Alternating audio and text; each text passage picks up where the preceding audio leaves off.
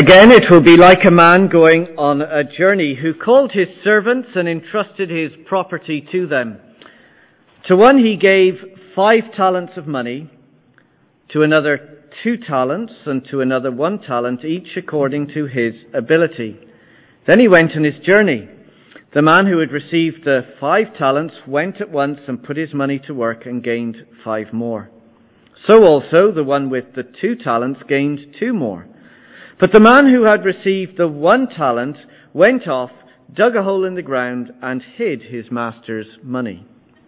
After a long time, the master of those servants returned and settled accounts with them. The man who had received the 5 talents brought the other 5. "Master," he said, "you entrusted me with 5 talents. See, I have gained 5 more." His master replied, "Well done, good and faithful servant. You have been faithful with a few things. I will put you in charge of many things. Come and share your master's happiness." The man with the 2 talents also came.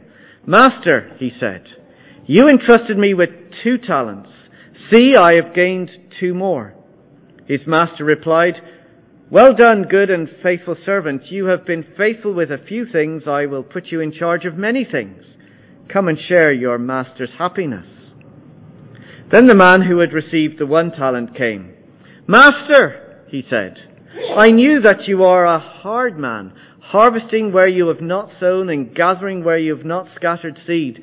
So I was afraid and went out and hid your talent in the ground. See, here it is, what belongs to you." His master replied, "You wicked, lazy servant. So you knew that I harvest where I have not sown and gather where I have not scattered seed. Well then, you should have put my money on deposit with the bankers, so that when I returned, I would have received it back with interest. Take the talent from him and give it to the one who has the 10 talents. For everyone who has will be given more, and he will have an abundance. Whoever does not have, even what he has will be taken from him. And throw that worthless servant outside into the darkness, where there will be weeping and gnashing of teeth." Gordon, it's good to have you with us over the weekend, and good to have you with us today. Thanks.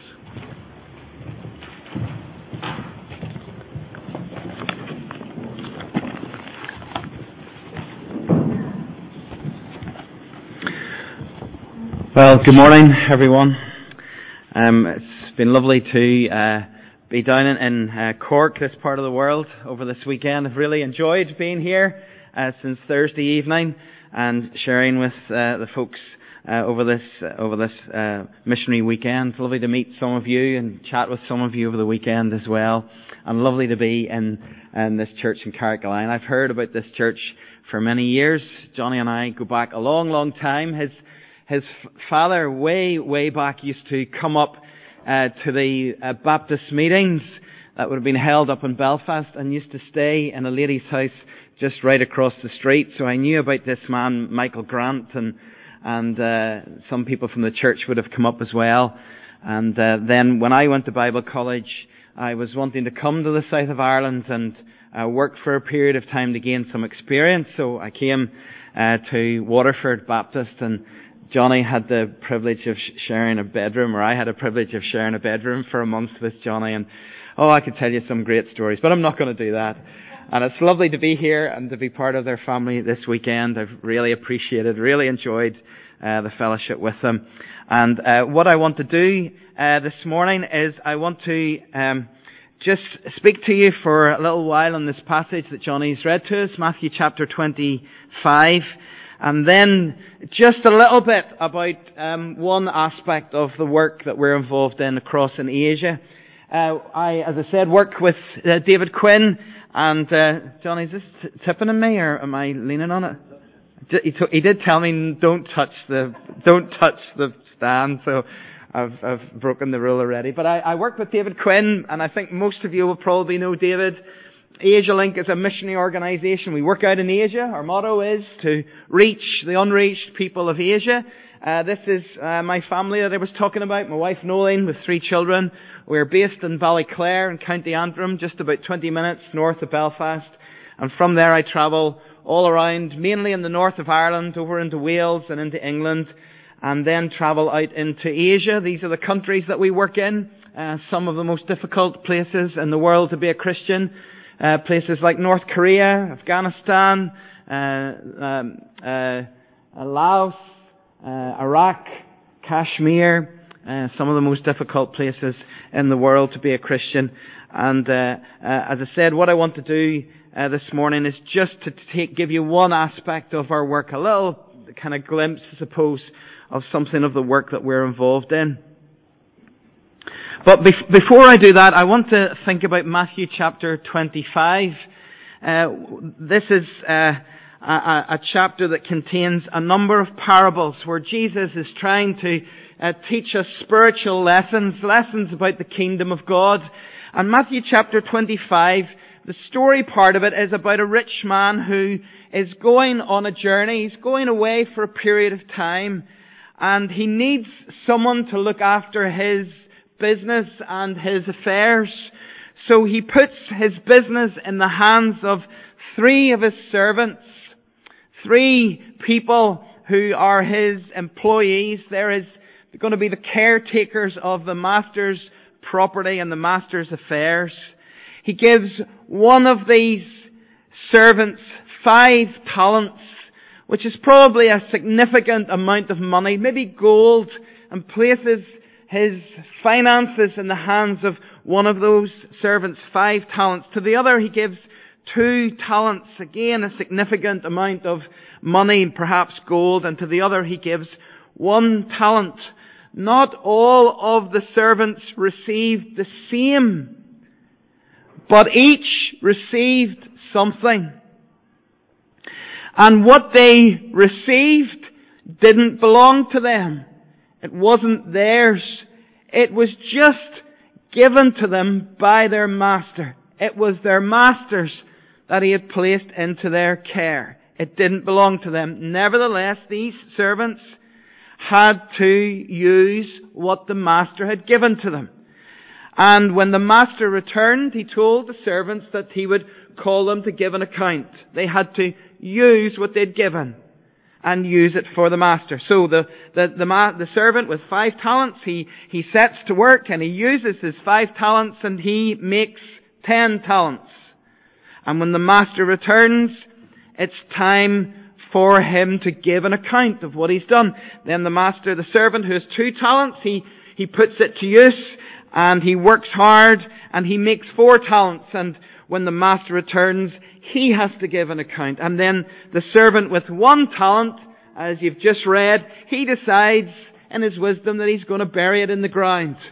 He's going to keep it safe. He's not going to use it. He's not going to do anything with it. He just returns the 1 talent when the master returns. And so when the master returns, the man with 5 talents is able to give him 10 talents. He's accomplished something. He's done something for the master. And he's rewarded. And the man with 2 talents has now 4 talents. He has accomplished something for the master in the master's absence. And he's rewarded. But the 3rd servant has nothing to give, nothing to show, has accomplished nothing. And he's described as a wicked servant. And the parable is there, that story part of the parable is there to remind us that there are only 2 kinds of people. There are people that God has given things to and they use them for His glory, and there are those that are given things by God and do not use them and do nothing with them. And when the Lord comes back, they will be empty-handed. And it is the steward, it is the servant, it is the caretaker that uses his God-given gifts for God that will be congratulated and rewarded. It is the servant, the person, the caretaker who has been given much but does nothing with them that will be condemned by God. And as we think about that parable, probably a very well-known passage in the Bible, I want to apply it to a number of areas of our lives. I want to apply it, first of all, to the area of time. How much time does God place in our hands? He doesn't give some people 5 talents, 24 hours in a day, and some people 2 talents, 12 hours in a day, and some people 1 talent. That's not what I mean by time. Every one of us has the same number of hours in the day. But when I say that God gives us different talents of time, what I mean by that is not hours, but seasons. The passage, I think, is here to remind us, make the most of your time in this world. God has given each of us periods or seasons of time. And the important thing is that we use those seasons for the glory of God. Now, although we all have the same number of hours in the day, not everyone has the same length of time or the same numbers of seasons. For some people, God gives us 5 talents of time. He gives us a long life. We'll live 80, 90, or we might even live 100 years. God gives us a long period of time, 5 talents of time. This parable reminds us to use whatever length of time God has given us for the absent master. For some people, God gives us 2 talents of time. We live an average length of time. We're here on this earth for 60 or 70 years. We're given that length of time. Whatever length of time God gives us, we're to use it for the Master. For some, God gives 1 talent of time. Our lives are short. We're cut down early in life. We don't live as long, perhaps, as others. These parables remind us that whatever length of time God gives us, we should use it for the Master. Different lifespans, different talents of time, but God wants each of us to use our time to accomplish something for God. What is it that we're doing with our time? Are we using our seasons, our months, our years to accomplish something that when the Master returns, we might hear those words, "Well done"? Or are we people that have seasons of time, months and years and spans of life, but we're burying them in the ground, and when we meet the Master, it will not be rewarded in commendation that we receive? Time. But I also want to apply it to money. It's a touchy subject to be talking about money, but for some, God gives us 5 talents of money. For some of us, that we find ourselves in life with finances, and we don't have to worry about much, and our business and our jobs are good, and in many ways we have 5 talents of money. We're relatively wealthy people. For some people, God gives 2 talents of money. We have an average amount. We don't have a lot to spare, but we have enough. And for some, God gives just 1 talent. Not a lot at the end of the month. a struggle at times of the year to pay the bills, difficulty. But all of that has been given to us by God. All of the money that we have has been placed into our hands. The ability to work is a gift from God. The ability to derive a business and to work is all from God. And in the church, there are all kinds of people with all kinds of incomes. We have different talents when it comes to finances and money. But God is not so concerned about how much we have, but what we do with what we have. So what is it that we do with our money?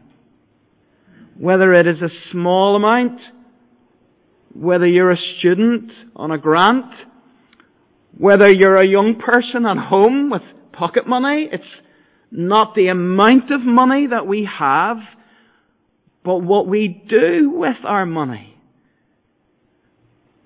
What we accomplish with our money for the glory of God and the kingdom of God. What God will be asking us at the end of our lives is not how many millions or thousands we have given to the kingdom of God, but what we have done with what we have, whether it be 5 or 2 or 1 talent. What is it that we're doing to bring the gospel, to advance the kingdom of God around the world with our money? And thirdly, can I apply it not just to time and not just to money, but apply it to the gospel itself? God has placed into our hands, to your hands and mine, the gospel. The greatest, most amazing message in all of the world. God sending His Son into the world to be the only Saviour. It's by faith alone, in Jesus alone, that rescues and saves the world and people around the world. Now, God has not called everyone to be a preacher, to stand at the front and declare to great numbers of people. He's not called everyone to be a Sunday school teacher with a little class. He's not called everyone to be up front, but He has called every Christian to spread the gospel. He has placed the Great Commission into our hands. Some people have the gospel and are not afraid to tell people about it. Some people have the gospel, and throughout this week, neighbours and friends and work colleagues and people will come across our paths and will not be afraid to speak it and to share it and to use it and to disperse it.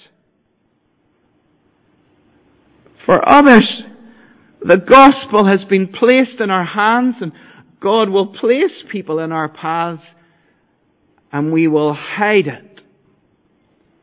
We'll bury it. We'll do nothing with it.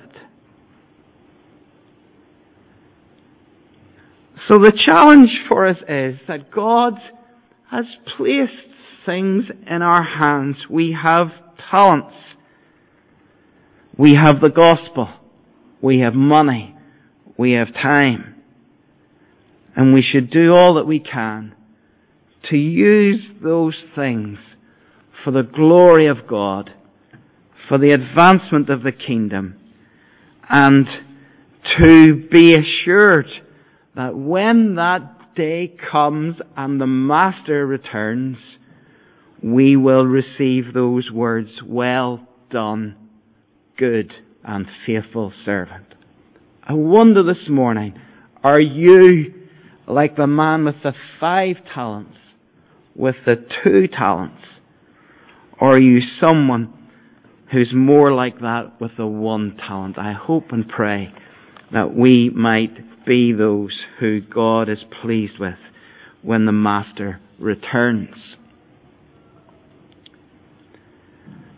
When I think about taking the gospel around the world, I think that we have been entrusted with the greatest gift of all, the greatest gift and privilege of all, to take the message of Jesus Christ, of forgiveness of sins, of hope of heaven, to a world in need. It's a very difficult task to share about the Lord Jesus unless we have a Bible. And the Bible, therefore, becomes a very precious gift. And I was thinking about some of the great gifts that there have been given in the world. This lady is not a fan of, I'm not going to say she's not a fan of mine, she doesn't even know I live, but anyway, I'm not a fan of hers, just in case. But apparently this is somebody called Beyonce, and she has a husband or something like that called Jay-Z or something. I'm not really kind of into those things, but the crazy man decided that he would give her a gift a number of years ago, a 20-carat gold engagement ring that cost him $5 million. You wouldn't like to leave that somewhere in a public toilet or, and come home and tell him you've done that. Well, that's one gift. This is another gift I was thinking about. This is the Statue of Liberty, which is located in Liberty Island in New York Harbor. It was a gift to the people of the United States from the people of France, 300 and something feet tall, and it was a gift to commemorate the alliance between the French people and the Americans during the American Revolution. And it cost the people of France a lot of money. They had to have a whip round. Literally, they were going round asking the people, can you give a wee bit? We want to give it to the Americans. Can you give us that? And it cost $2.25 million French francs, which is $45 million. That's quite a gift, isn't it, to give from one country to the other. And this is the one that I like most of all. This is the Taj Mahal, this ivory white mausoleum in Agra near India, built by this Emperor Jahan to house the tomb of his favourite wife. He had a whole lot of them, but he had one favourite one. And it began in 1632, and it took 21 years to finish. And it was just built to put his favourite wife's body into. And it cost 32 million rupees, which in today's money is $827 million. What a gift to give to your favourite wife. But the greatest gift, one of the greatest gifts that we could possibly give to people, does not break the bank. In fact, maybe the greatest gift that we can give to people on a practical level, sharing the gospel with them, is to give them a copy of the Bible. That will cost about €1.50 to put a Bible into the hands of Christians across our world. And I just for a few moments want to show you one or two things, just to think about Bible translations. Around about 6,900 languages in our world, and of those 6,900 languages, around about 600 of them odd have the complete Bible out of 6,000 languages. Of those other languages, there are around about another 1,400 that have the New Testament in their language. And then there are around about 1,000 languages that have a portion of the Bible in their language. Books scattered, maybe not a complete New Testament. And that leaves us in a world, that leaves us with around about, see if we can move this on a little bit, there we go. Of those 6,900 languages, probably 1,800 languages, a third almost, where there has been no translation started at all. And then around about another 2,000 odd languages where they are just in the process of Bible translation. Around about 57% of the languages in our world this morning do not have a portion of God's Word. And added to that is the fact that in our world there will be people who, even if you give them a copy of the Bible, they cannot read, they cannot write. So you have to add on people that even those that have the Bible, there are many of them that can't read and they can't write. And then you have to add into the whole equation that there are countries and religious systems in the world that won't allow Bibles to come into them. You think about Muslim countries, where to try and print Bibles and distribute them and put them into countries, it's very difficult. And then you have communist countries as well that are completely opposed to the Bible coming into them. And it makes the job, the task of taking God's Word into parts of the world extremely difficult. And I'm going to show you two little videos. One now, this one is a video of ours called The Greatest Story Never Told, Part 1. And it just shows you something of the challenge of the Bible getting into the hands of people across our world.